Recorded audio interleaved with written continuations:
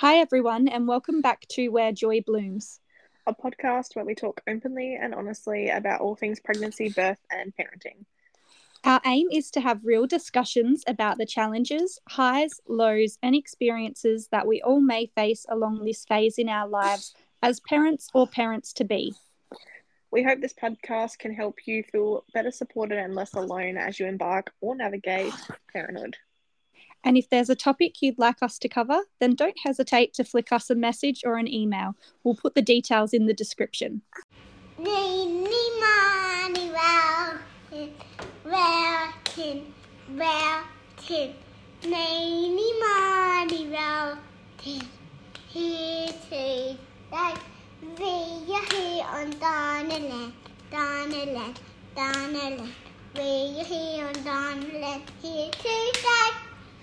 Okay, before we get started today, we would like to acknowledge the land we meet on today is the traditional land of the Kaurna people. We respect their spiritual relationship with their country and cultural beliefs. We acknowledge the Kaurna people as the custodians of the Adelaide region and pay respects to elders past, present, and emerging. Hello, everyone, and happy Thursday. I just wanted to start off by saying thank you to everyone that has reached out or provided some feedback from our episodes so far, particularly last week's. I had lots of people reaching out saying that they really enjoyed listening to my miscarriage story. Obviously, it wasn't, I guess, the happiest story, but yeah, hopefully it was a bit more educational for people and also just help people that have been through it before or might be currently going through it, or if you're ever unfortunately in that situation in the future. Just make you feel, I guess, supported and like you're not alone. And this week we're going to be talking about my pregnancies and births with my two beautiful girls, and this will be a lot happier content, and I hope you guys enjoy. It might not be quite as interesting, I suppose. I mean, I guess it's just a bit more mundane and straightforward, but I do talk about my experience with a C-section, and just a couple of, I guess, little minor things that I came across in my pregnancies. Hopefully it'll still be somewhat interesting to you all, and hope you enjoy. Let's get on with it. Okay, Britt, let's talk about your pregnancy with Hallie now. When did you find out you were pregnant with Hallie, and kind of like what signs of pregnancy did you have? Well, actually, we kind of struggled to get pregnant. Or I say struggled, but when we didn't really struggle that hard in comparison to people that, have to go through infertility and, IVF and all of that kind of stuff. So we were quite fortunate that we didn't have to go down that path. But I think after the D&C, they had told us to wait for 2 normal period cycles and then we could start trying again. And that was because obviously they've gone in, they've cleared out your uterus, they've completely stripped the lining of the uterus. You just needed to have those 2 period cycles to get the hormones back to normal, just to get, I guess, that process in the uterus back to normal so that it could actually hold a pregnancy as well. So we kind of waited those 2 months, and then we decided that we wanted to try again kind of straight away. And so I started tracking my periods after that point, but it actually took a long time after the D&C before I got my first period. And I don't know if it was because I have pretty long cycles and sort of irregular periods in general, or if it was just my body's way of processing and adjusting to obviously the procedure, the pregnancy, and everything that happened. By the time I got my period back, it was, it felt like we were waiting forever. So I did find myself getting really stressed out about it. And I don't know if, anyone else that's experienced a pregnancy loss has felt this way, but I almost felt like I needed to be pregnant ASAP. Like I didn't want to replace the pregnancy, but because I was pregnant one day and then the next day I just wasn't pregnant anymore, it's a really big adjustment. Like, even though I didn't have a big bump or anything at that point of time, I just felt like I wanted to be pregnant again as soon as possible. Yeah. And how long did it take for you to conceive Hallie? I think it took, so we had the DNC at the end of February, towards the end of February, I think it was.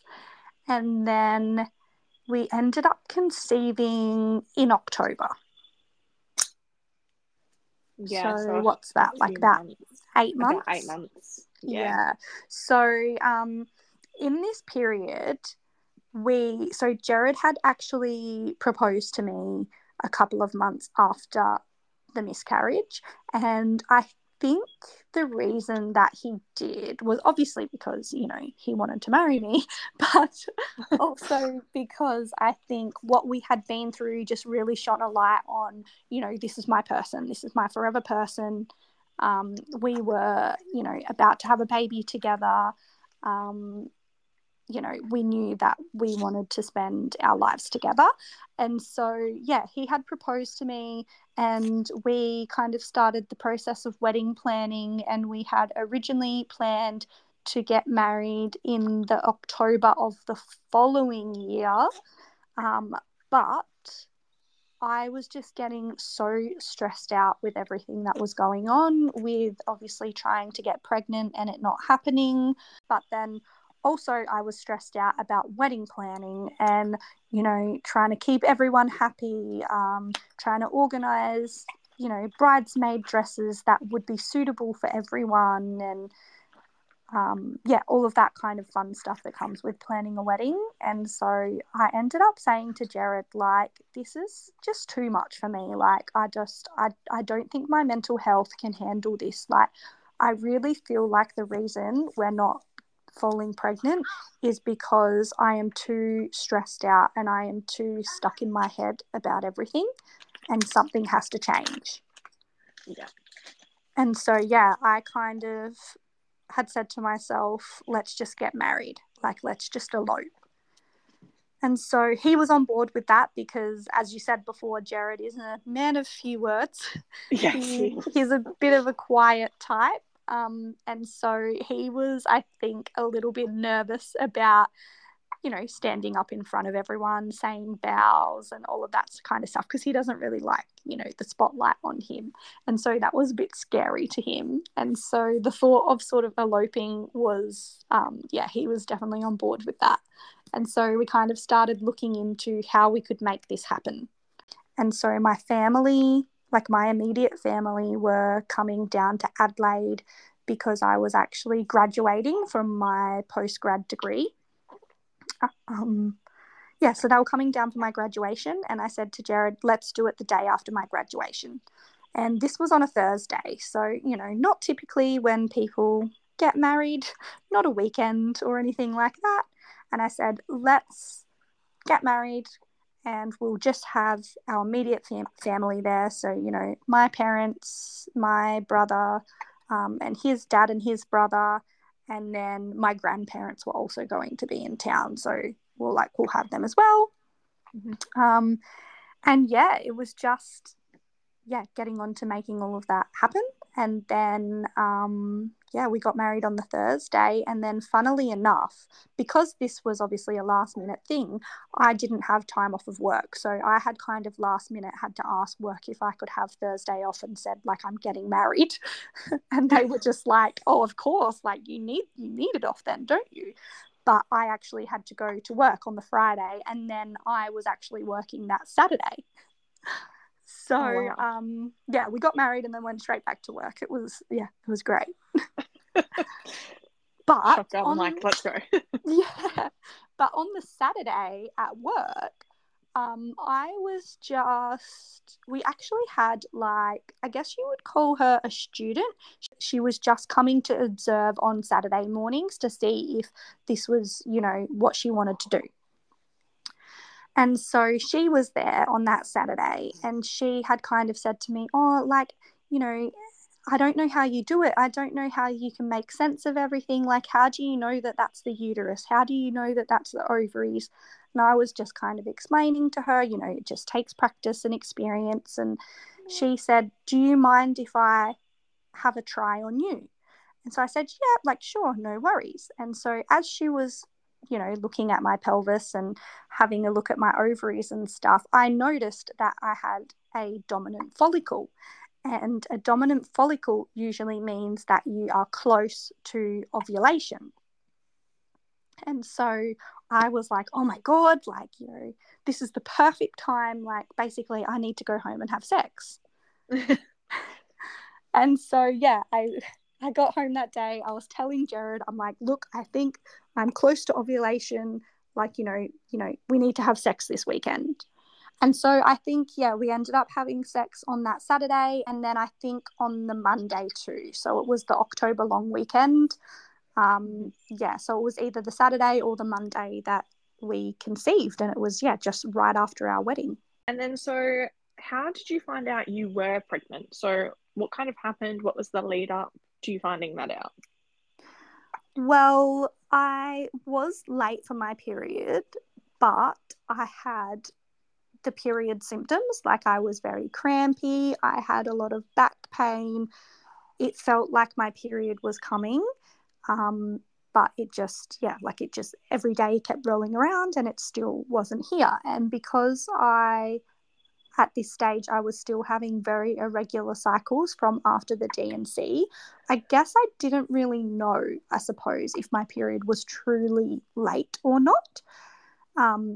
But yeah, I guess it had been more than the standard 28 days. I think we were maybe up to like day 35, which, as I said before, my cycles were usually about 35 to 37 days anyway. So technically not really late for me. Yeah. But yeah, it had gotten to about day 35 and I was like, I just feel so crampy, so much back pain. Like, is my period coming or not? And I had actually messaged you, and I had said, like, I don't know if I'm pregnant or not, because we were planning to go out for an event that night. We had an event on. Yeah. And because we were talking about this at the gym in the morning, weren't we? Yeah, we were. And I was, we were both going to have a few drinks at this event. So I just kind of, I said to you, like, I don't want to drink if I'm pregnant. Or in a way, I didn't really want to drink anyway because we were trying. So I was trying, not to drink. But I think, just in the back of my mind, I wanted to know if I was pregnant or not before I went out. So you were like, just do a test, just do one and just see. Yeah. And so then I did a test and it was positive, and I was actually quite shocked because I really did think that my period was coming. It was a very exciting time, I will admit. I was like, right, and I honestly didn't expect it to be positive. I thought we were just going to go out and have a good night, and then Britt messaged me and goes, it's positive. I didn't know if oh my I God, should tell you either because you know what happened. Like, you were obviously there with me on the journey of what happened last time, and I had that in the back of my mind. I was like, okay, this time around I'm not going to tell anyone. I'm not going to tell anyone that I'm pregnant until after 12 weeks, after we've had all of the testing and the scans and everything's normal. And I know that, honestly, even though people say, like, the first 12 week, like after 12 weeks you're safe, you're never safe. Like, there's no point in pregnancy that you can really relax and be like, okay, my baby's going to be fine, because there's a lot of things that can go wrong. There's a lot of things that can happen, and obviously you don't want to think that way. You don't want to be in a negative headspace. But I was adamant that I wasn't going to tell anyone, but because we had discussed it in the morning at the gym, I was like, well, I need to tell you. I can't just pretend like I took a test and it was negative. Well, that, and we were going out with we were going to an event and there was like supplied alcohol as well. Yeah. So if you weren't drinking, I would have been like, all right, we go. Yeah, exactly. You would have been on me. And I think that's the hard thing, is when people know that you're trying to have a baby, they're very on you about those kind of things. I'll be like, why are you not drinking? Are you pregnant? I feel like So, that's just the standard thing for literally everybody, though. This was something that people realized with me. Like, I don't often drink anyway. And yet, people noticed with me at work, we happened to go out for work drinks, and I was not drinking. And they said to my friend, Emily's pregnant, isn't she? And I wasn't even trying. So I yeah. think it's just a common thing. If a girl's not drinking, people assume they're pregnant. Yeah, people just jump to conclusions. Yeah, people are automatically like, what are you doing? Yes. And so from there, kind of, how did you feel about this? Because obviously you had just gone through this loss and now you're pregnant. What were your thoughts and feelings behind it? Yeah, so obviously I had a lot of anxiety around it all. I guess in my head I was worried that the same thing would happen. And even though they had said, look, we don't think there's any reason why it would happen again, it was just bad luck. And this time round, I was trying to do, everything right. I was taking the prenatal vitamins, I was, looking after myself, I was, trying not to drink.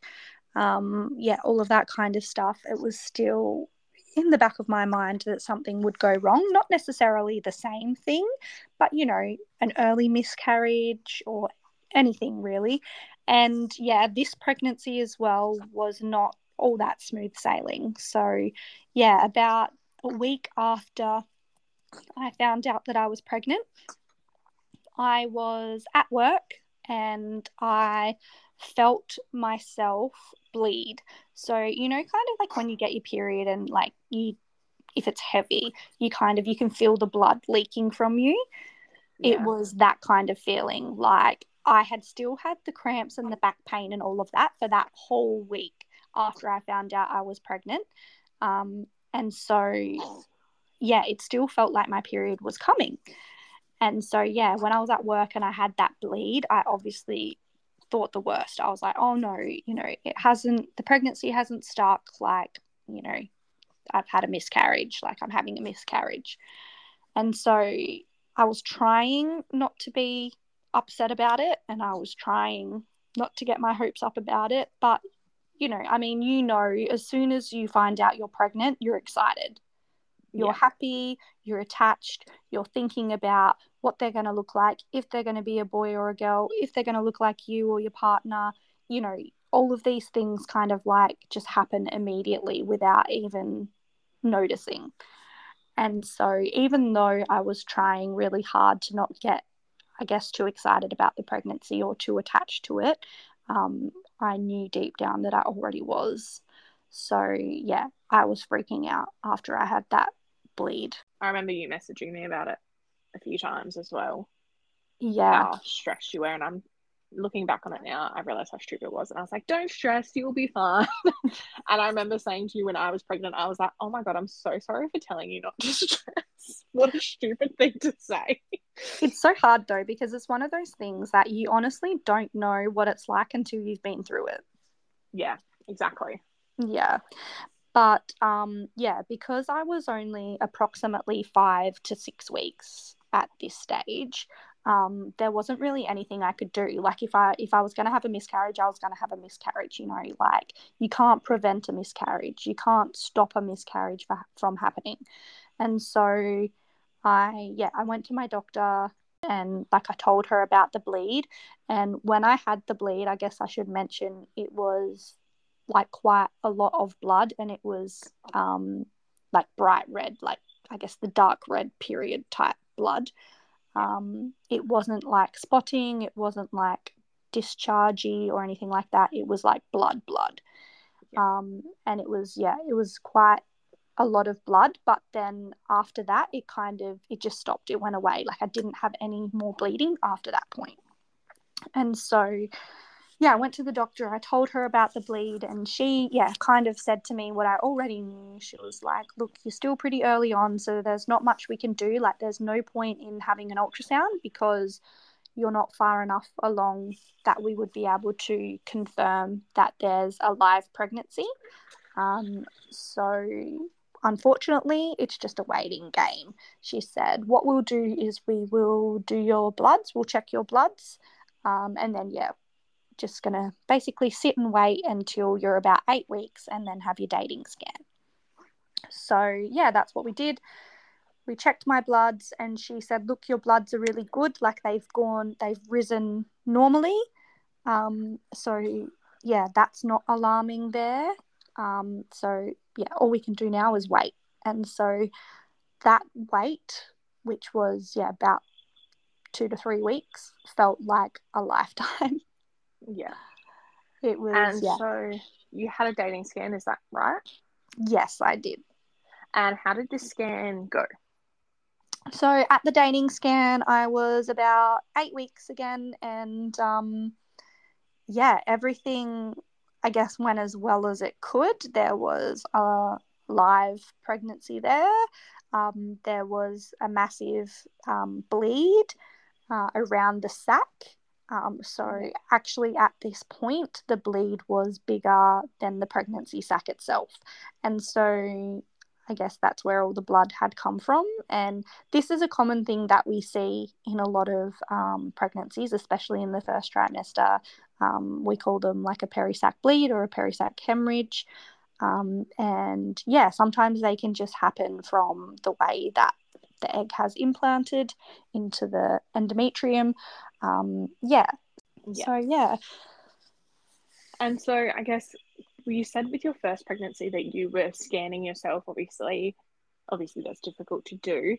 Were you doing the same thing with Hallie, or were you too nervous to continue to do that? What were you continuing to scan yourself, or? I did a few times, yeah, for sure, but I think mostly in the later stages with Hallie. So I was trying, because I was already so anxious about this pregnancy, I was trying not to add to that by constantly checking up on her. Yeah. So when I first had that bleed, I was at work when it happened. So I did check myself. I checked myself and I could see a tiny little pregnancy sac there and a ginormous bleed. And so I knew at this point that I was too early to be able to see an actual baby, let alone a baby with a heartbeat. So yeah, all I could do was say, like, look, there is still a sac there. The sac's still there. That means that the sac hasn't passed. So this is a good sign. But yeah, from that point onwards, I was trying not to look at it. And I just kind of waited until that 12-week scan. And then when I had the 12-week scan, the bleed had almost completely gone away. So yeah, that was really good. It was a good outcome. Did you have a harmony test with this pregnancy? Because obviously your last pregnancy, there were some genetic abnormalities. Did you immediately go, yeah, we want to get a harmony test this time? Yes, we did. So straight away, we had, basically said for all future pregnancies, we are just going to get a harmony test done. And so, yeah, we did that at 10 weeks. And that came back low risk, which was a sigh of relief. And we also decided that we wanted to know the gender. So, yeah, we found out that Hallie was a girl at that point as well. And then, yeah, we had our 12-week scan and first trimester screening, and that all came back low risk as well. So it was, yeah, a lot smoother from that point onwards. Did you feel a lot more positive after you got these results back? And obviously, it was looking all low risk. Did you start to feel a little bit more like at ease and take a sigh of relief?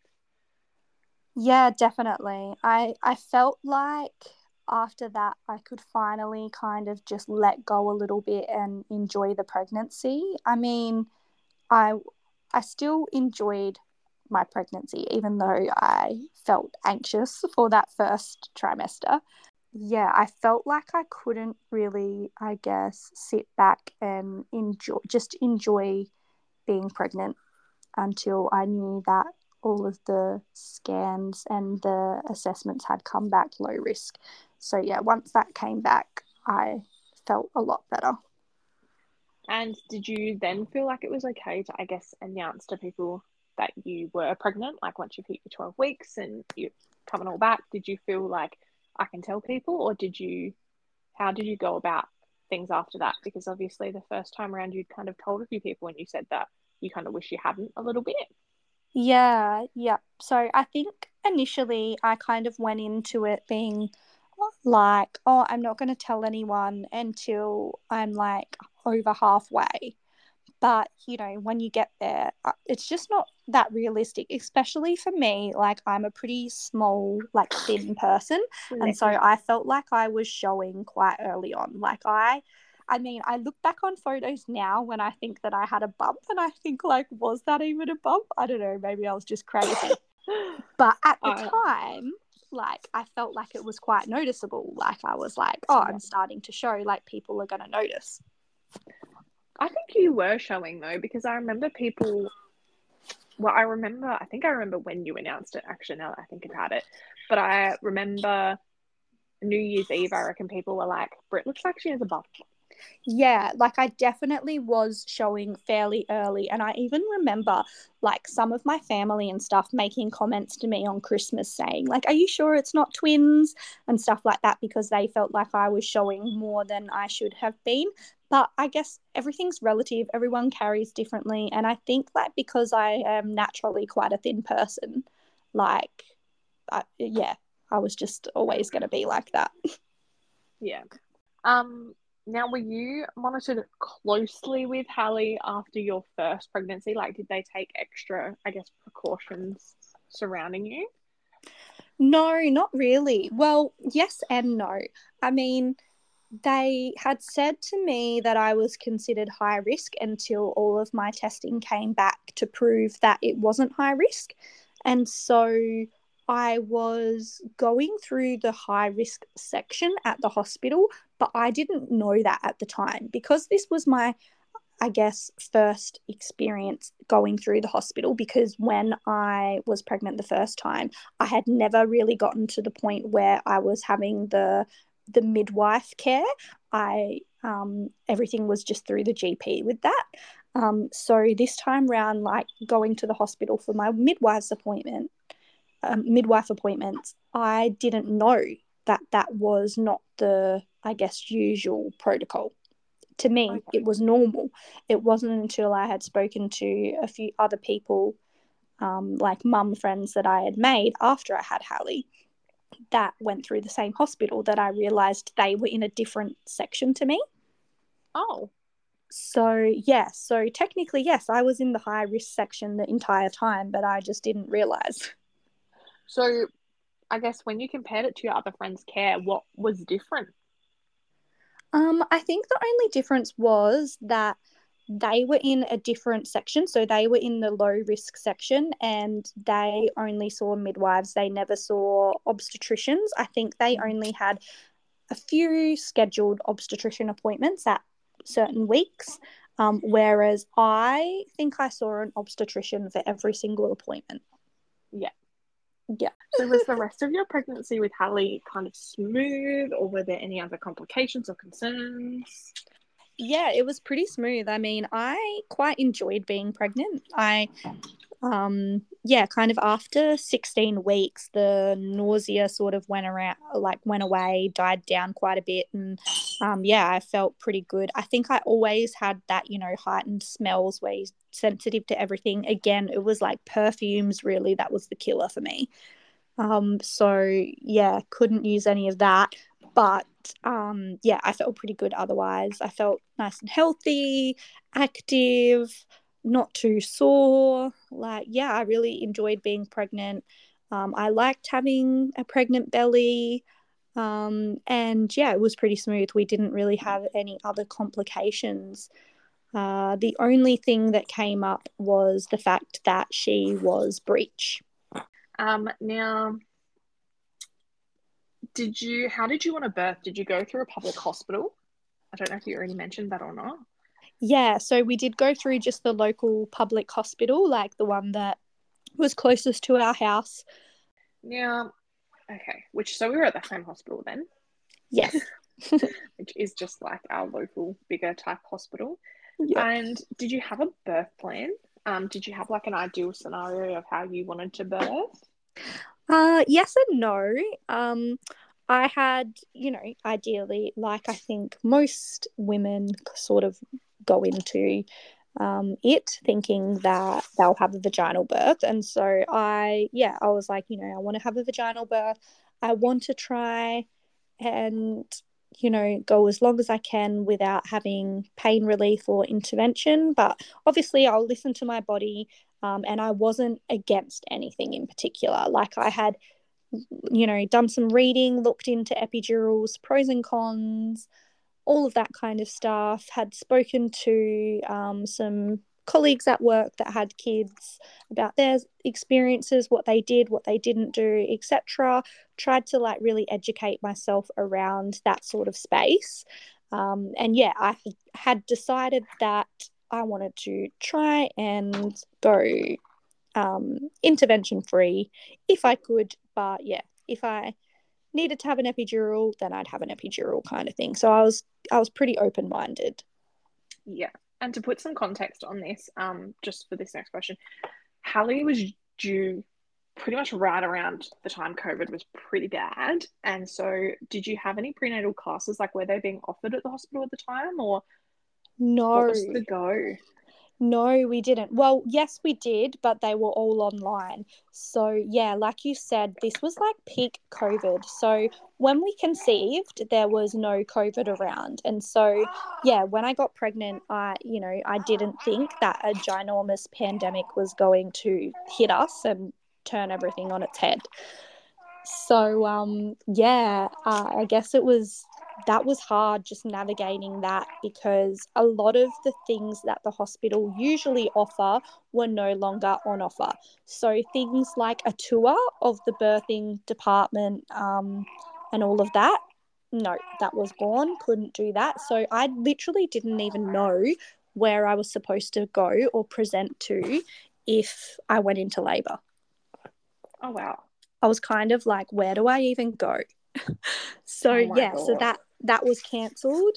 Then yeah, all of the antenatal classes were cancelled, but then they did offer like an online course. So basically, it was, I don't even think it was someone from the local hospital. Like it was literally just videos that I think they found online, educational videos online that they had kind of made available to us.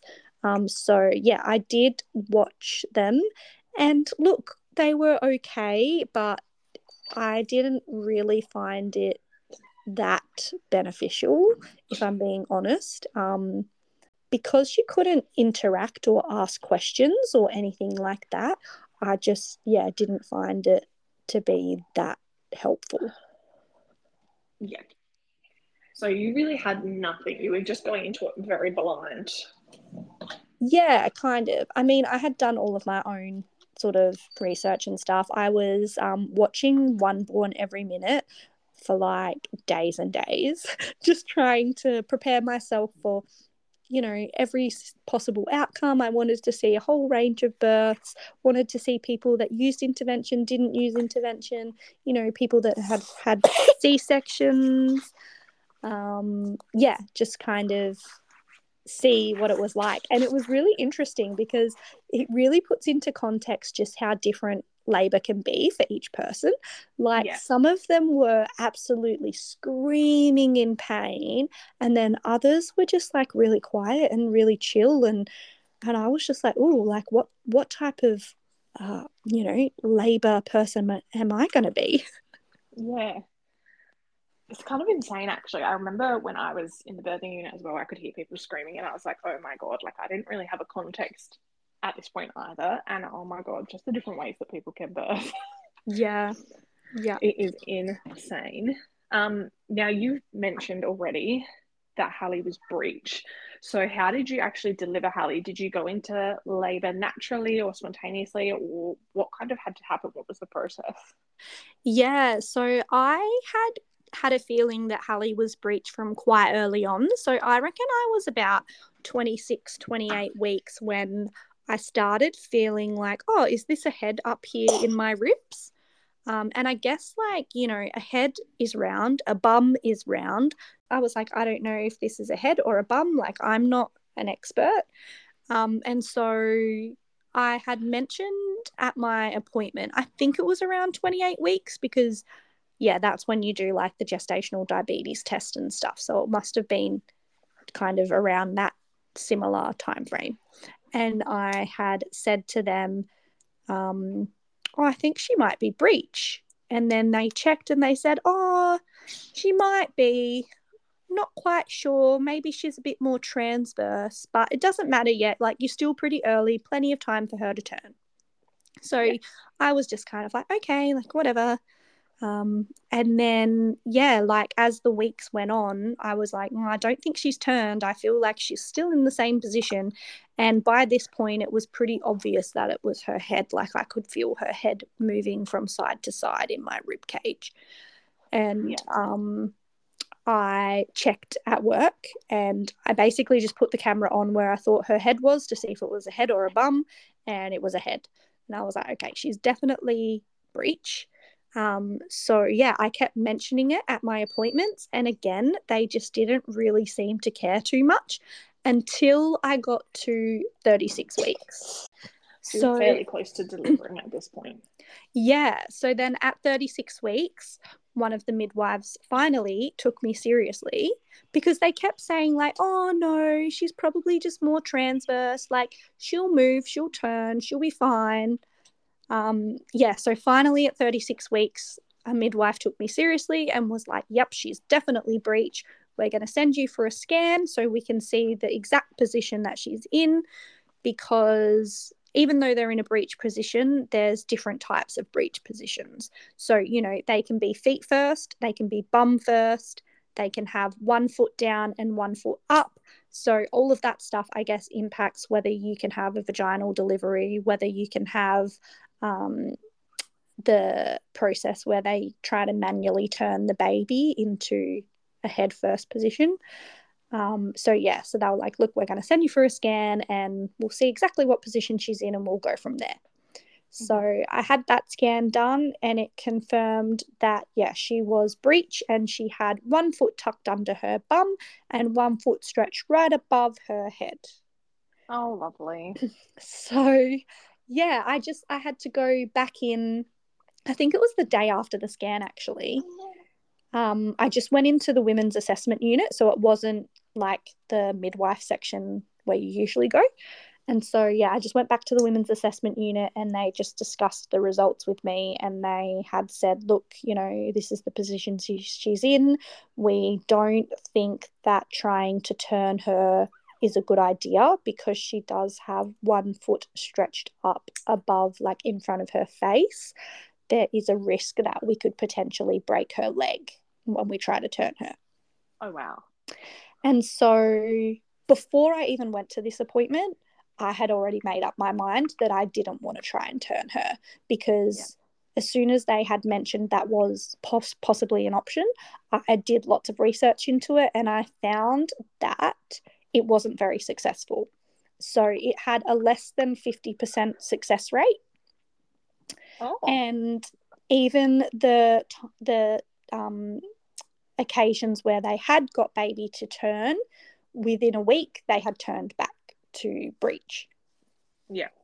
So their I preferred just way of being in. Yeah, so I had just kind of said to myself, like, nope, she's obviously in this position for a reason. You know, maybe her cord isn't long enough for her to turn. There could be a reason that she's in this position. So yeah, I was kind of like, if she wants to turn, she will turn. Mm-hmm. So yeah, I just said, look, I don't want to do the manual turning. And yeah, luckily enough, they sort of agreed and said that they didn't think that the risk was worth it. And so yeah, they said usually in this situation, we would do a scheduled C-section at about 39 weeks because we do not want you to go into labor. Yeah. So now I know that there's plenty of people out there that have had a vaginal birth with a breech baby, and that is totally fine. But this hospital, their protocol was that they do not deliver breech babies if it's your first pregnancy, like the first time you've given birth. Okay. Because I guess there's just an extra risk that it will end up in an emergency C-section. Because yeah, you've never had a dilated cervix before, you've never pushed out a baby before. that initial time is usually the hardest. So yeah, I was quite happy with that. I mean, I had made my peace at it by that stage. I say I was quite happy, but I actually wasn't happy a few weeks prior. So a few weeks prior, I remember I was on the phone to my mum. I was actually bouncing on my yoga ball at the time, and I was talking to my mum saying like, "Why is she breech? Like, all I wanted to do was have a vaginal birth." Like, I was really upset about it. And my mum had to have a C-section with me because I was breech. Oh, And okay, there you so go. yeah. And so she had said to me, like, look, it's not the worst thing in the world. Um, I know it's disheartening for you. I know this isn't what you planned, but all you can do is, try to do some exercises, try to see if you can get her to turn. And if she doesn't turn, she doesn't turn. She was the one that said to me, maybe she's in this position for a reason. And Yeah. so, yeah, once I had kind of wrapped my head around the fact that, okay, I wasn't going to have a vaginal birth, I started to, feel a bit better about the C-section. I guess it was just scary because a C-section is a pretty major surgery and I've never been through it before. I didn't know what to expect. And so, yeah, it Yeah. was just scary.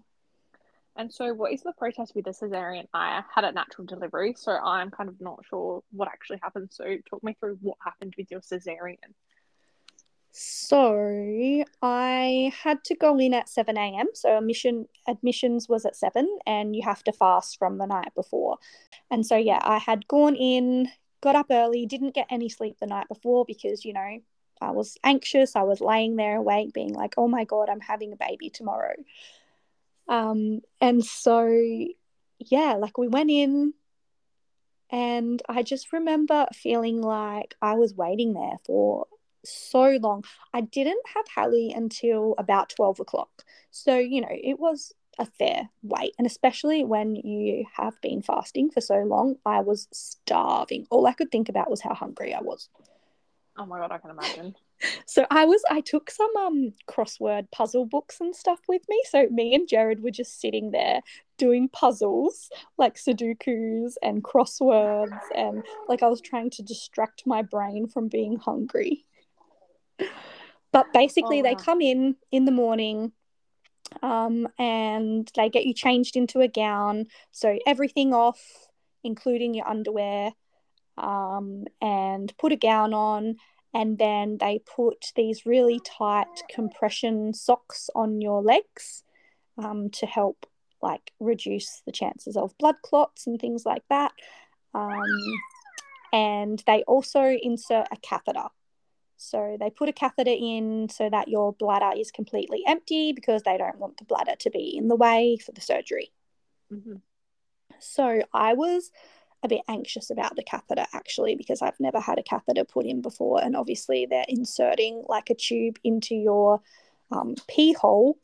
So I was like, is this going to hurt? I don't know. And it didn't hurt, but it was a very, very strange feeling. It felt almost like a UTI. Like it felt like you needed to constantly pee, but like Oh, obviously you couldn't pee.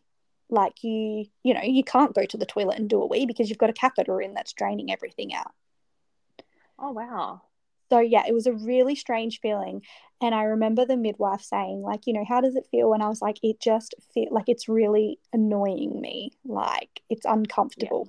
And she said, don't worry, once you have like the spinal for your C-section, then you'll be numb, you won't be able to feel it. And by the time that wears off, you'll forget that the catheter's there. Okay. And so luckily that's what happened. That's so interesting that it felt Yes. like that. Yeah, it's a really strange feeling. Um, Wow. but yeah, basically it was just a waiting game. So I just kind of sat there in my bed, waiting, and then the obstetrician that was going to do the C-section came in to see me, had a little chat. She said, "Look, we're just going to check Bub's position to see if she is still breech."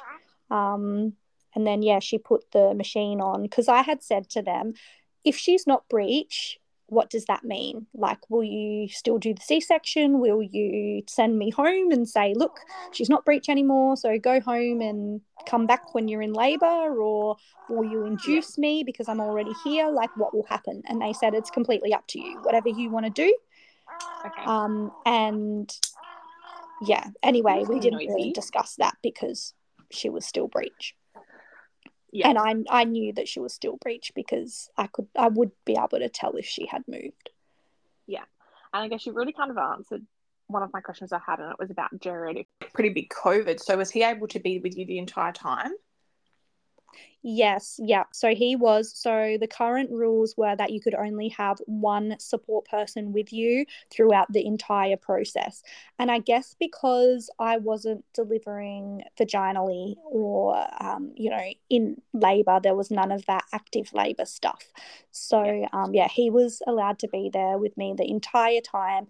But he had to go home. I think technically the visiting hours close at like 7 p.m. or something like that, but they pretty much let him stay until he wanted to afterwards. Yeah, Mm-hmm.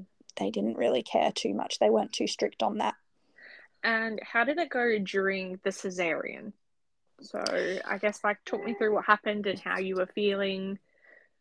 Yeah, so I think I was obviously feeling quite nervous, but yeah, once it was go time, because they had kind of come around in the morning and they said, look, I think you're probably going to go in around 11 o'clock, you're third on the list or something like that. So yeah, they came up and got me. They basically take you up to theatre. You wait sort of in I guess, the waiting bay section for theatre. And Yeah. then the anaesthetist comes out and talks to you. You sign some consent forms for the anaesthetic, and they also put a cannula in your hand because they hook you up to like an antibiotic drip during the C-section. I Yeah. think that's just to prevent any infection or anything. So yeah, so they put the drip in, had a bit of a chat to me, and then yeah, went in. When I got in there, I had to. I guess it's very similar to an epidural. So I guess you would kind of know the position that you have to be in. You have to be like sitting on the edge of the bed with your back hunched over a bit. Yeah. And obviously, I wasn't in labor, so I didn't have to worry about, having contractions during that period. I could just be nice and still and just in the zone. So Mm-hmm. yeah, I was just kind of had my feet on a chair. Jared was sitting right there with me as well, and yeah, I was just kind of holding his hand, and yeah, I was just trying to be like strong and brave. And they had a student anaesthetist Oh yes. who was actually doing the spinal block. And so when I kind of heard that, I must admit I was slightly nervous about it. But no, she was amazing. It felt a little bit stingy. They do like a local, like they put it in, do a local.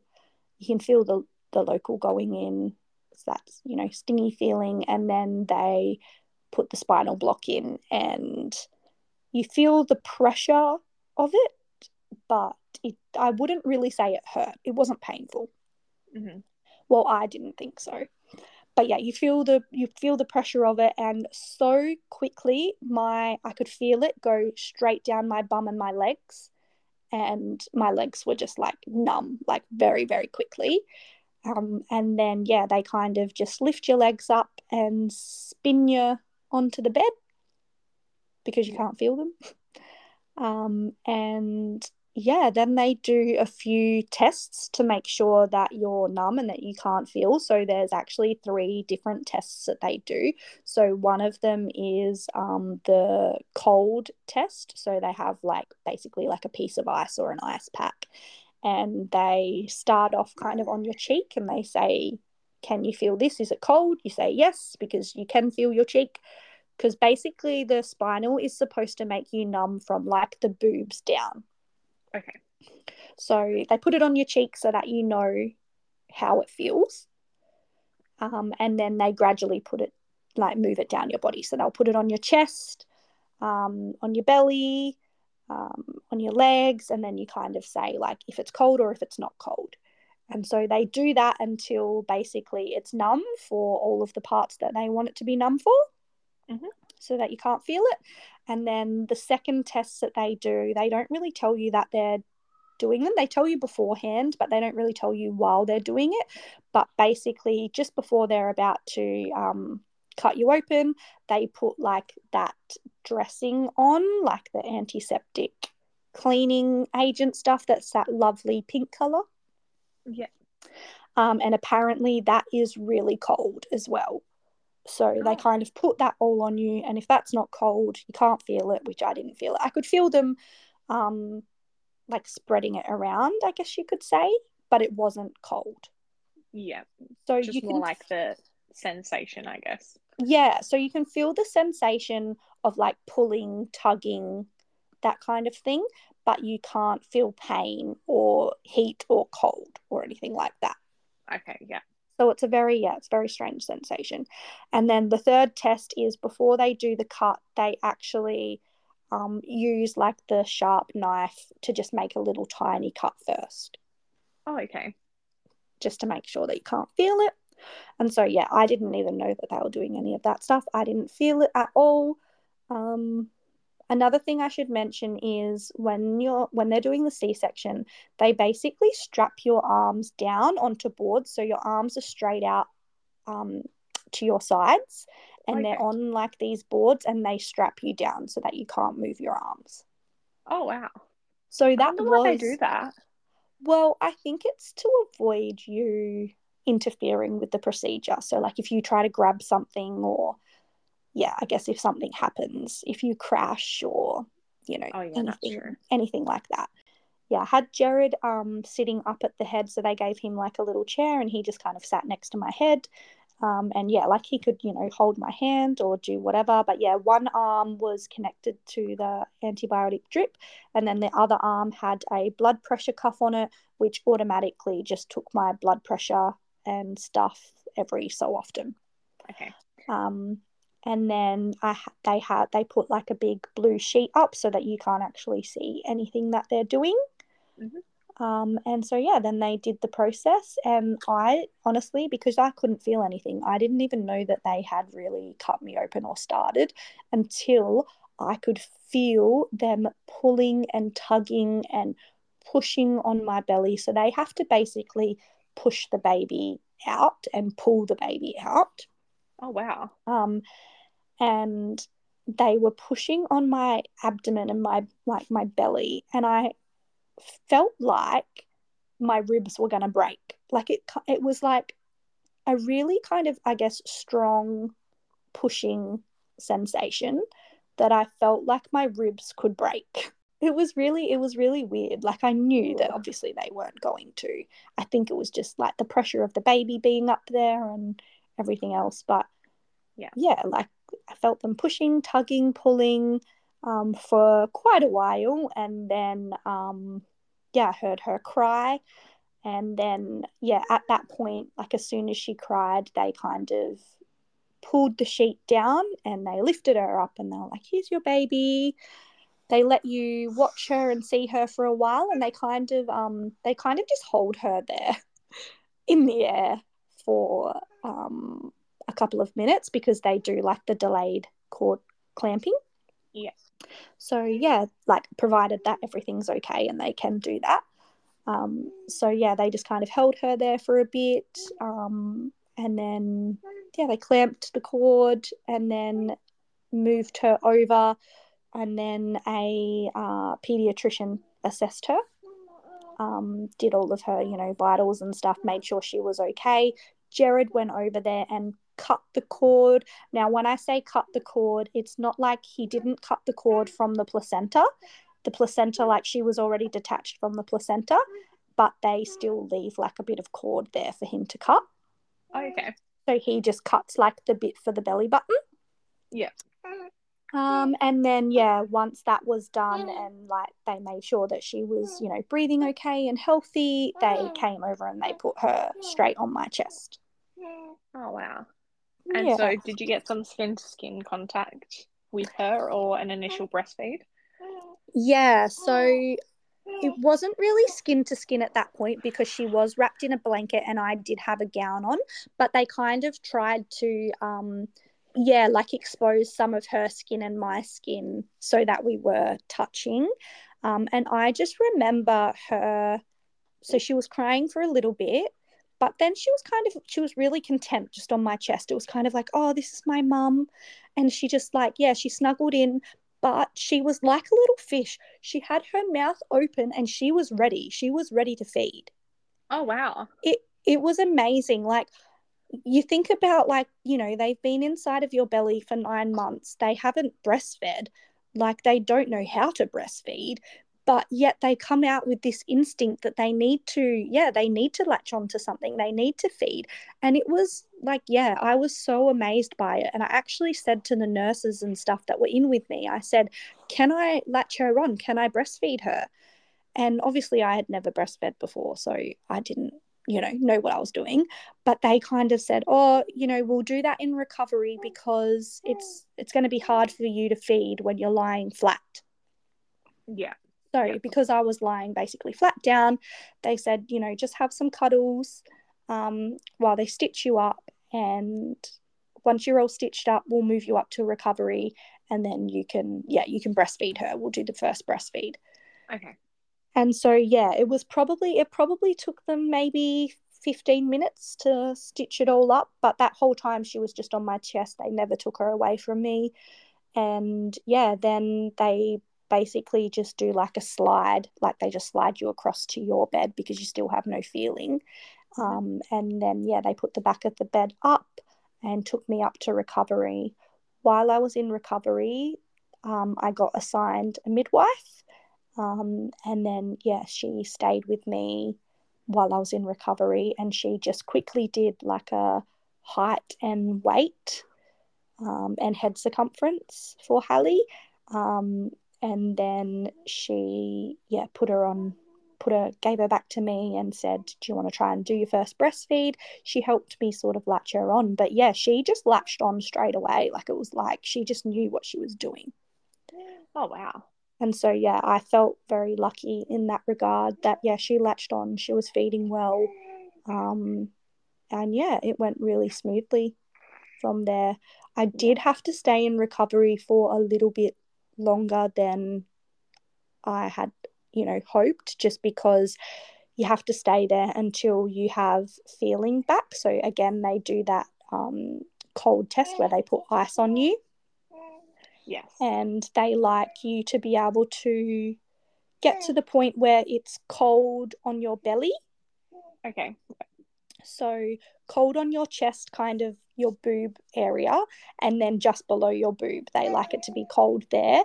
It doesn't have to be cold for your legs, but they do like you to be able to wiggle your toes and then lift up each leg just slightly. Yeah. So they were just kind of waiting for that. So because that was taking a little bit longer to wear off, I suppose, they had said, look, we're going to have to move Bubs up to your room, because I think the midwife, like, obviously she had other jobs and stuff to do, so she couldn't just stay there. So she's like, look, we're going to have to take Bubs up to the room. Like, Jared will come with me and you'll stay here. And so, yeah, Jared went with Hallie and with the midwife, and they went up to our room. And then, oh, I should mention that I did have a student midwife who followed my pregnancy, and she came to all of my appointments and stuff, which she was allowed to. Even with COVID, she was allowed to. But then because of COVID, she wasn't allowed to come into the C-section. Okay. Yeah. So she actually wasn't allowed to be part of the birth itself, but she was allowed to be in the hospital. And so she was in the room waiting for us when we got back, which was really lovely. And by the time I got back up to my room, she was helping Jared put a nappy on and dress Bubs, which was really cute. Yeah. And so how long were you in hospital for before you left and went home? So I just stayed in overnight and I went home the next day. So I probably went home, I think it was just after lunch. So I reckon it was probably about 1 or 2 p.m. So yeah, it was about 24 hours after I had Hallie. Hallie was born 12:30ish, I think, Mm-hmm. around that sort of time. And yeah, I reckon I went home at about 1 or 2 the next day. Oh, yeah, so about just over 24 hours. Um, I actually found it a lot better than I was expecting. I mean, everyone has different pain thresholds, and I'm sure everyone recovers differently. Obviously, it depends on the situation of the C-section too. Like mine was a planned C-section. I hadn't, been through labor. It wasn't an emergency or anything like that. And the procedure itself was very straightforward. They said they were really happy with the way that it went. But yeah, they said the procedure went really well. They were expecting that I would have a good recovery just because, I was young, fit, healthy. And I did, I think. I honestly expected to be a lot more sore than I was, but I just had normal Panadol and Nurofen while I was in hospital. They did offer codeine, but I said no because that does play up with me. Like, it does make me feel a bit sick and give me headaches and stuff. So I didn't really want to take it unless I really had to. Mm-hmm. And yeah, I found that the pain was manageable with Panadol and Nurofen. So I just did that. I pretty much was in bed, like in my bed, for the first day. So I didn't get out of bed until the next day. The next morning, yeah, I got up and had a shower. Mm-hmm. And then the anaesthetist came around just to check the site of the spinal, make sure that, there wasn't any signs of infection or anything there, make sure that I could walk, move my legs, all of that kind of stuff. And then, yeah, it was just like a waiting game as to when I could get discharged. I had to wait for Hallie to have her hearing test done. I had to wait for the pediatrician to come over and do all of their checks and, yeah, basically clear us for discharge. And then you had midwives come out to the house and things like that. Yeah, yep. So the home midwives came out every second day. So they come out the day after you leave hospital. Yep. And then they came out every second day until 1 week. And then, yeah, after 1 week, they were happy with everything. So they would check my C-section scar and make sure that was all, healing properly, looking okay, wasn't like oozing or anything like that. And check like obviously my blood loss. And yeah, at the 1 week point, they took the dressing off of my C-section scar and said, you don't need to have a dressing on it anymore. Just make sure that you keep the site clean and dry. Right. Well, let's jump to your second pregnancy now, Britt, because you've had two, so you've got a bit of a frame to compare them. Before we get started, though, was there an ideal gap between Remy and Hallie? Was Remy planned? She wasn't a surprise, or? Yeah, so we had kind of discussed that our sort of, I guess, ideal age gap would be between 2 and 3. I guess, in a way, there's no perfect age gap. I think, whatever the age gap is, there's going to be challenges. So, yeah, we had kind of said by the time Hallie turned 2, we were kind of starting to think, okay, we might be ready to have another one now. No, sorry, turned 1, not 2. By the time she turned 1, we kind of were thinking about, are we going to have another one? Are we ready to have another one? And I remember saying to Jared around Hallie's first birthday, like, do you feel like you're ready to have another one yet? And he said, no, not yet. And I said, no, I don't feel ready yet either, but I feel like probably in a couple of months' time, I will be. Mm-hmm. And he said, okay, let's, kind of reassess in a few months. And so then a couple months went by, and I kind of said to him, look, if we started trying now, it would be about a 2-year age gap. And I think ideally I would like a 2 to 3 year age gap. And he kind of agreed, I think because him and his brother are about 2 years apart. So he was kind of like, yeah, I think that would be good, 2 to 3 years. And so I said, well, should we start trying at the 2 year? age gap mark and see how long it takes us, because you never know what's going to happen. It might take a while, like it did with Hallie, or it might, you might have a miscarriage that then sets you back a little bit, or you just never know what's going to happen. Yeah. So, yeah, we had kind of decided to start trying at that point, and I actually didn't get my period back, like postpartum with Hallie, until I had finished breastfeeding. And so I think I was about 13 months postpartum before I got my period, because, yeah, it took about a month after I stopped breastfeeding. Yeah. Yeah. So it took a little bit. Yeah. So kind of had to wait for that, and then waited for a few cycles so I could kind of, see if it was regular, see what it was doing. And, yeah, it was back to my, kind of long cycles of about 35 to 37 days. Yeah. And how long were you trying to conceive Remy for? Well, I guess it was probably about 5 months, because there's a 2-year, 5-month age gap between the girls. Yeah. So, yeah, we kind of started trying at that 2-year point. But in saying that, I feel like the first probably 2 months we weren't really trying too hard. It wasn't until, those 2 months kind of went by and it didn't happen that I started, kind of getting in my head a little bit and being like, well, why hasn't it happened? So then I started to get, I guess, more into that planning mode, where I was like, okay, my app says that I'm supposed to be ovulating now. Like, we need to have sex on this day. We need to have sex on this day. And I think Jared was actually getting really annoyed at me, because for anyone that's, planned pregnancy, that sex becomes more like a chore. Like it's a bit sad, actually, because, sex is supposed to be one of those things that, is an intimate moment between you and your partner, and you do it because you want to. Whereas this started to feel more like a chore. Like I was saying to Jared, you need to have sex with me. Yeah. Yeah, it wasn't, like a spontaneous in the moment thing. Yeah. So I think that was taking its toll on both of us a little bit too. And yeah, it got to the point where my periods were a little bit all over the place. So one cycle they would be 35 days, then one cycle they would be 28 days.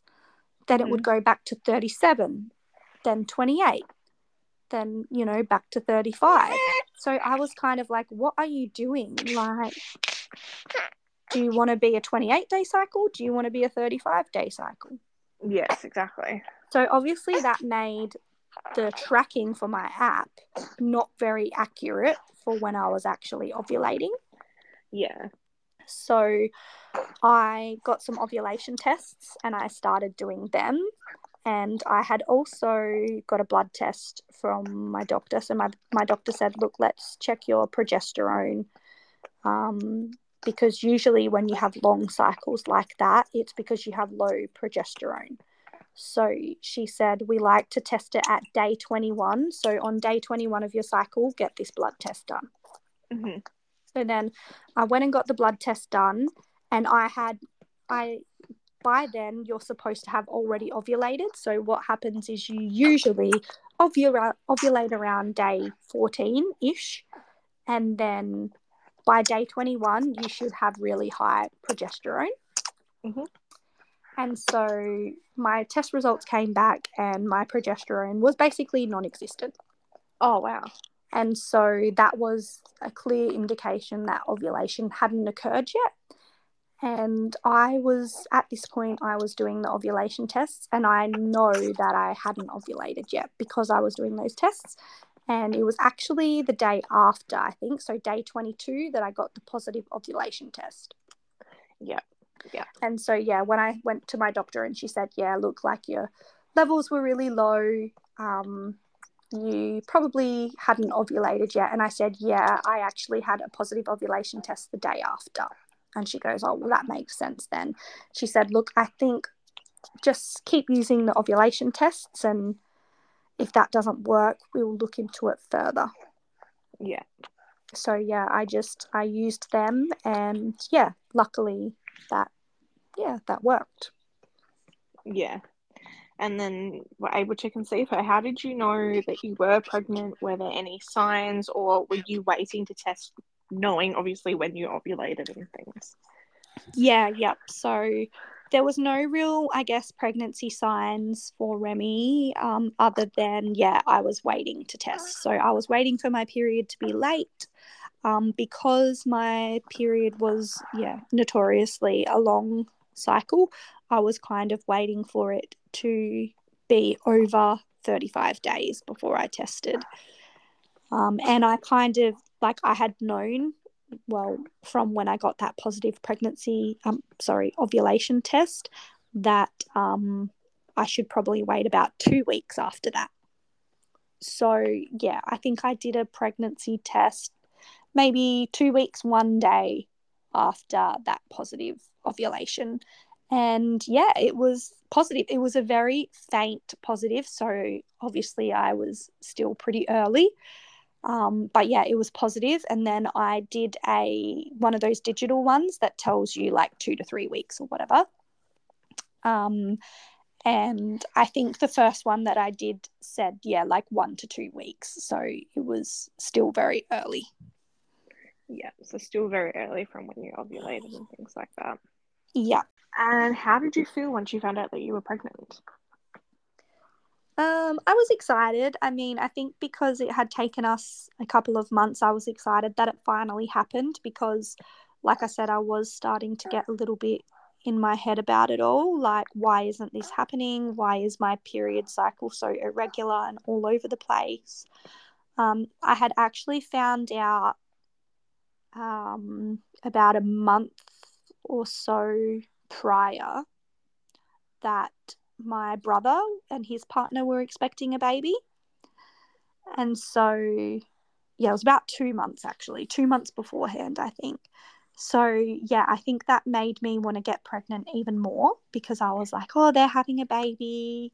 You know, like it'll be so nice to have our babies close in age. And like, obviously, they were going to be close in age anyway. But, yeah, I think that just, yeah, made me really want it even more. Yeah, and just really try and get things going. Yeah.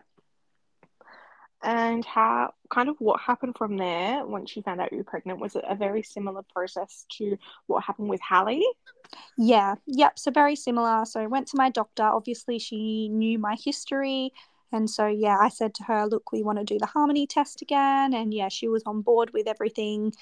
And yeah, she gave me a form for the dating scan. She told me to do it at 8 weeks again. This, I guess, was particularly important this time round because we were kind of guessing based on the ovulation test that I did of when my due date would be. So I couldn't use my last period because it was way out. Mm-hmm. So if we used my last period, it probably would have said that I was 2 weeks ahead from what I actually was. Yes. So we kind of, yeah, she put in like the positive ovulation test date. And it came out with a due date of, I think, the 19th of November.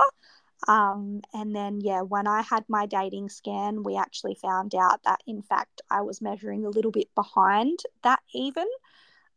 So, yeah, then my due date got changed. I think it was about 5 days difference. Yeah. And now you said earlier that obviously you had made the decision that every pregnancy from your first one, you were going to have a harmony test. Did you do that with Remy? Yes, we did. Yep. So we did that again. So yeah, we did that at 10 weeks again. Again, we wanted to find out the gender. So we found out the gender then as well. I tried to talk Jared into having a surprise, but he said no. He wanted to know and be prepared. So yeah, and I'm glad that I did because I honestly don't think I would have been able to last the entire pregnancy with not knowing. Yeah, and I guess especially being a sonographer, like you wouldn't have been able to scan yourself or Yeah, anything. there's too much temptation at work. Well, and I guess you would have known what you were looking for as well in scans. If you were getting scanned by somebody else at like your regular checks, you would have been like, oh, I know what that is. Yeah, exactly. Yeah. the process with Remy was very similar to Hallie. Like, everything was very straightforward. I didn't have any issues with Remy. Everything was low risk. All of our tests came back normal. I didn't have, gestational diabetes or anything like that. The only thing that was different was I had low iron. So I needed to have a iron transfusion at 37 weeks. Yeah. And were your pregnancy symptoms, I guess, the same? Did you have some similar ones to Hallie, or were they a little bit different?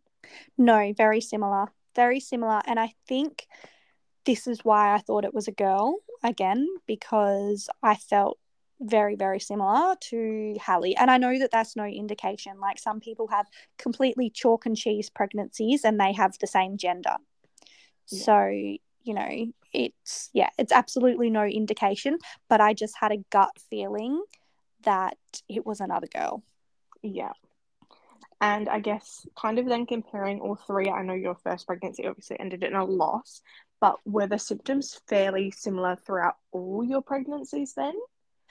Yes and no. I think with my first pregnancy, I felt really good. Like, I felt not very sick. I did not have anywhere near as bad of nausea as I did with the girls. So yeah, for my first pregnancy, I did have a little bit of nausea, but it wasn't bad. Like, I never felt like I, wanted to spew. I wasn't dry reaching or anything like that. Whereas with the girls, I was. But yeah, with that first one, I felt like my skin was really healthy and glowy and stuff like that. Whereas the girls, I didn't feel that. I didn't feel like I had a pregnancy glow at all. And I actually did have a skin condition with the girls, like on my face, where I got like the red coloured, I can't remember what it's called, but like that pigmentation thing. Yeah, I know what you mean now. Yeah, so I had that with both girls. So yeah, I definitely didn't feel like I had a pregnancy glow with them. No, so it's a little bit different. Some similarities and some differences. Yeah. And so I guess now moving from here, so your pregnancy was pretty smooth sailing, you said, is that right? Yeah, pretty smooth. The only issue that I had was high blood pressure towards the end, which I did have with Hallie too, but I think because with Hallie, I didn't have as many appointments close to the end because I actually had her at 38.5. So I didn't have as many, of those end very late pregnancy appointments. It wasn't so much of an issue. Whereas with Remy, pretty much, every single time I went in for an appointment, they were saying your blood pressure's high. We need to do, the 4-hour monitoring. So you're going to have to stay here. And I was like, oh, not again. Like, I know that obviously it's a flag for preeclampsia. And, obviously I wanted to know if I had that. But every time that I did the monitoring and I did all of the tests, it always came back that everything was fine. No preeclampsia. Oh, wow. So you're just sitting there all the time. Yeah. So it was just, I reckon I had probably about 4 day stays where I had to be there for like 4 hours to do all of the testing and the blood pressure monitoring. And the last one was actually 2 days before Remy was born, and they started talking about, so that was my very last midwife appointment. And again, the high blood pressure. Had to do the day stay, had to do all the tests again. And then they actually started talking about taking her then and there, like on that day. They were like, oh, how do you feel about having a baby today? And I was like, I don't have anything with me. I didn't even have my husband with me. He was at work. I don't have anything I need. Yeah, I was like, well, like, when will this happen? Because, I'll need to get someone to bring all my stuff up. And then, they were kind of like, look, let's just wait until all of the bloods come back. And then, we'll go from there. So then when everything came back, again, I'm pretty sure everything was fairly normal. They came in and they spoke to me and they said, look, your C-section is booked in for Wednesday. This was a Monday. It's only, 2 days away, so let's just leave it at that. But if you feel sick or anything like that in the meantime, make sure you come straight up. Mm-hmm. And how many times did you get checked, did you say, at the hospital? I think it was probably about 4 times. And then I even had to go up postpartum as well. Oh, wow, really? Yeah, so the day after I came home, so the first midwife that came out and checked, because they had put a note on my file about the high blood pressure, she was like, look, we should check your blood pressure. And she checked it and it was high. And actually, on this day, I felt unwell. I think it was sinuses, like hay fever. But I had a really bad splitting headache and was quite sensitive to light. And so, yeah, she was like, look, I'm really sorry, but I'm going to have to send you in there. So I had to go back to the hospital and, God. do all the tests and stuff again. And again, everything came back, normal. And they basically just discharged me and said, we want you to follow this up with your GP. So, at your 2-week or 6-week check with you and Bubs, just tell your GP, get her to monitor your blood pressure and go from there. And when my GP did my blood pressure, she said it was normal. Okay, well, that's good then. At least there were no serious complications then after birth. No. Yeah. So apart from that, everything was really easy and really straightforward with Remy. And I guess obviously with Hallie, you had a cesarean. So what was kind of your birth plan with Remy? Did you want to try for a VBAC, or were you going to have a cesarean straight away? Yeah. So I think I definitely did want to try for a VBAC. I had gone in there saying yes, I'd like to have a VBAC if that's, possible. But I do not want to put my baby or myself at risk just for the sake of having a vaginal birth. So, obviously, if you've already had a C-section, there are, slightly higher risks of needing another C-section. And, if you did go through labour, it would then become an emergency C-section. Mm-hmm. So they kind of said to me, look, these are the risks. And the risks were different depending on when you gave birth. So if you were over your due date, over 40 weeks, the risk became significantly more for uterus rupture and also for needing, just a C-section in general. And then also the risk was a bit more increased if I was to have an induction rather than a spontaneous labour. So, I had basically said to them, look, how long will you give me to go into labour spontaneously? And they said 40 plus 3 would be our recommendation. I mean, obviously I could have said no. I could have said, I want to go for as long as it takes. You can always decline their medical opinion, your body, your decision sort of thing. But that just wasn't me. That's not what I wanted to do. Like I said, the main goal for me was just for me and Bubs to be healthy. So I said, look, they said, how long are you happy for us to, when do you want us to book a C-section? And I said, I am happy if you give me to my due date to go into labour spontaneously. And they said, okay, we'll put the paperwork in for a C-section, but obviously if you go into labour spontaneously before then, you won't need it. But we'll just put the paperwork in and they will schedule it for somewhere around your due date. And then when I got the appointment letter back, it was for exactly on my due date. Oh, wow. Yeah. So the plan was if I went into spontaneous labour before then, I would try a vaginal birth. But if not, I didn't want to be induced. I just wanted to have the planned C-section. Yeah. And just for anyone that doesn't know, because I know we just use the term VBAC straight away, that is vaginal birth, after a cesarean. It's just an acronym that's used for it. And so did you have a vaginal birth or did you have a C-section with Remy? No, I had a C-section. So, I guess leading up to obviously my due date, I was trying to do things to try and bring on labour. bouncing on my ball, curb walking, just going for long walks in general, all of those kinds of things. I was doing some exercises. I looked up, like I was Googling, like different movements and stuff to try and bring on labour. And my midwife had said to me, because they knew that I wanted to try a VBAC, they were pretty, keen on trying to help me go into labour spontaneously. Mm-hmm. So they had agreed to try a stretch and sweep at one of my appointments that was about 38 weeks. Yeah. And so obviously 38 weeks is pretty early for them to do a stretch and sweep.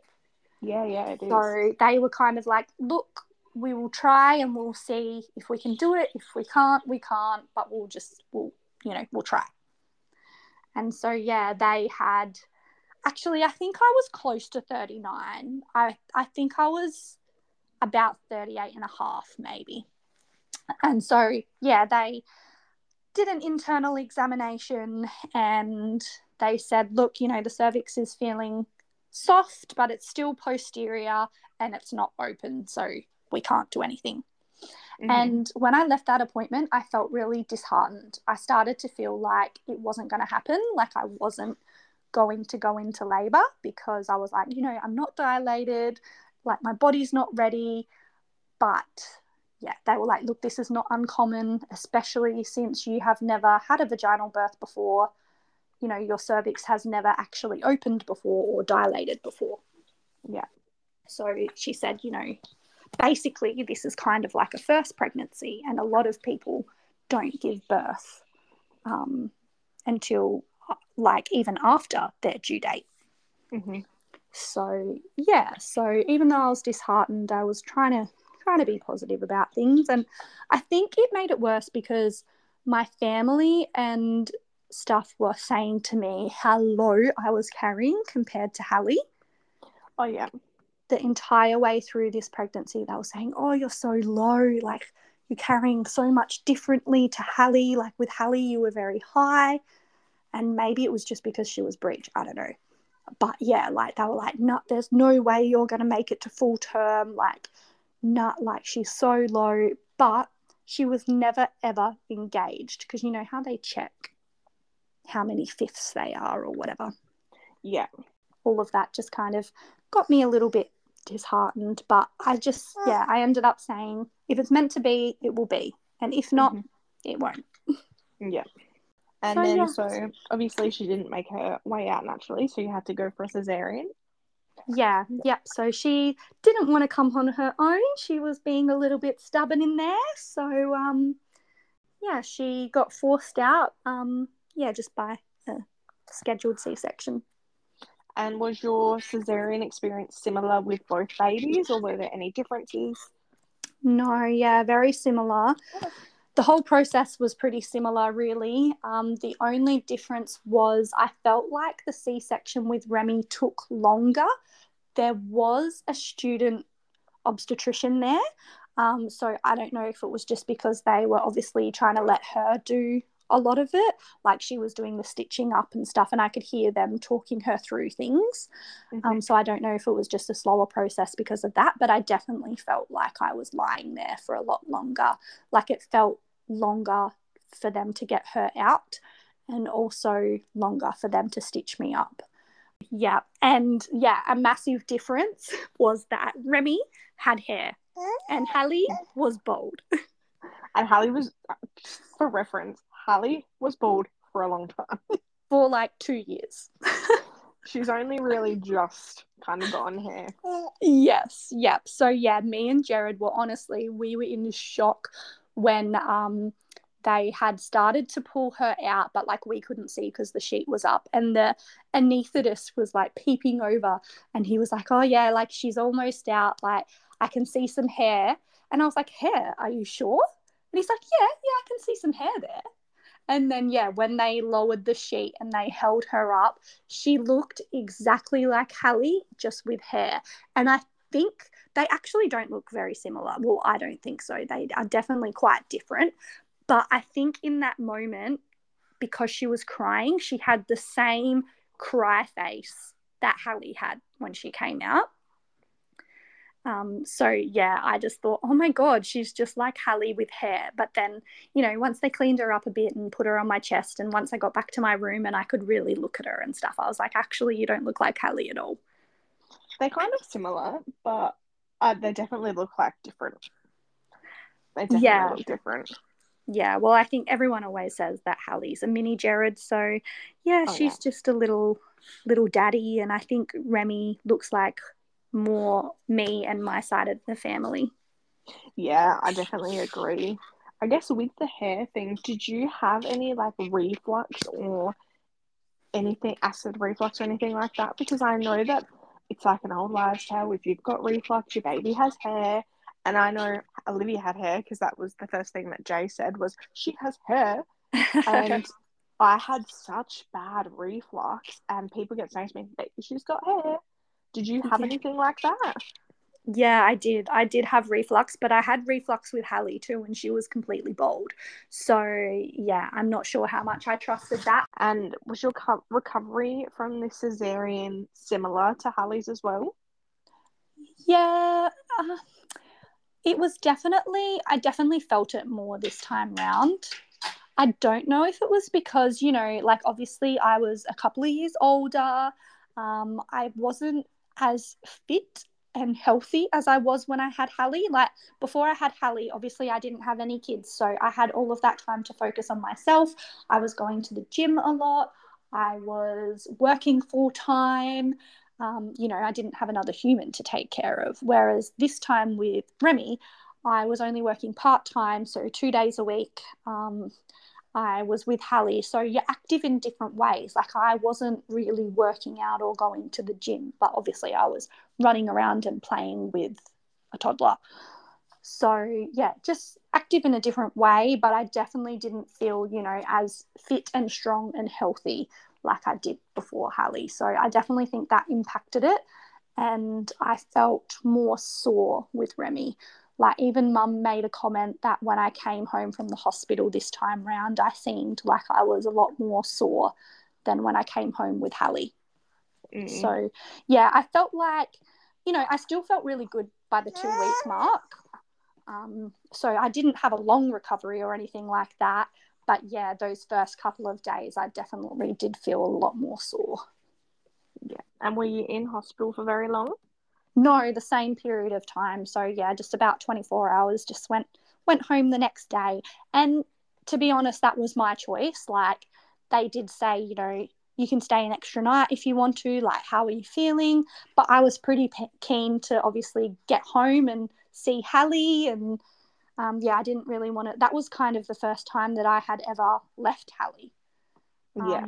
So yeah, I was pretty keen for her to meet her little sister and just be at home in the comfort of my own environment. And it honestly, it's hard being in hospital. I don't know why people want to stay there for like 5 days, because I feel like it's easier being at home, especially if you do have, someone like your mum or even a friend, or they even offer actually at the hospital those mother carers. Is that what they're called? Oh yeah, mother carers. Yep. I know Yeah, what you're so talking about, yeah. yeah, if you didn't have much support, maybe you could get one of them. But I just found being in my own space was easier because I felt like I had more help. Because, like when you're in hospital, they say push the button if you need anything, and you push the button and they don't come for half an hour, sometimes an hour, depending on how busy they are. And by the time they do come, you've already gotten up and done what you wanted them to do, or yeah. Yeah, exactly. So then you kind of just want to be in your own environment by that point as well. Yeah, I just found it much easier to just be at home. And yeah. Yeah, and Remy was able to breastfeed. You didn't have any issues with Remy either? No, yep. So she breastfed pretty well. I feel like probably second time round I didn't have like I felt like I probably knew what I was doing a little bit more, I suppose, because I had been through it before. So that probably helped. But yeah, no latch issues or anything like that. I definitely have had a different breastfeeding journey this time round. But yeah, we could probably talk about that in its own episode. We could talk about all of our breastfeeding journeys in an episode, I'm sure. 100%. 100%. It could be a whole conversation, honestly. Yeah. It's like a whole thing. It's a bit like sleep. Yeah, well, that's right.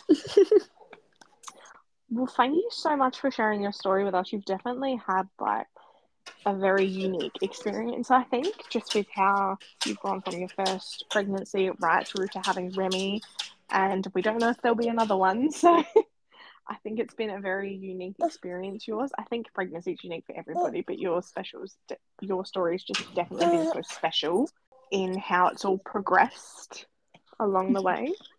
Yeah. Yeah. Stay tuned for a third and we'll see what happens. God, who knows at this point. All right, thank you so much, Britt, for sharing what your pregnancy experiences and birth experiences were like with your two girls. I think it was so nice being able to hear kind of how your pregnancies and births progressed, particularly after your loss, and how all your pregnancies were kind of similar or different, but then also kind of your experience with cesareans as well and trying to have a VBAC. I think just hearing your whole story altogether was just an amazing roundabout way to get to the end where we are right now. Yeah, thank you. I think it was, really nice to share the story with everyone. And I think it also lets all of you guys feel like you know me and Em a bit better once you hear our stories and how we got to become mothers, I guess. Yeah, exactly. I think it's been a heck of a journey. I think it's really cool actually reliving your pregnancies and stuff as well. Yeah, sometimes it's nice to kind of like go back to it and just, it's almost like a little debrief, isn't it? Yeah, and I think it feels like it was so long ago as well, especially with Hallie now that she's 3. Yeah, exactly. It's just insane.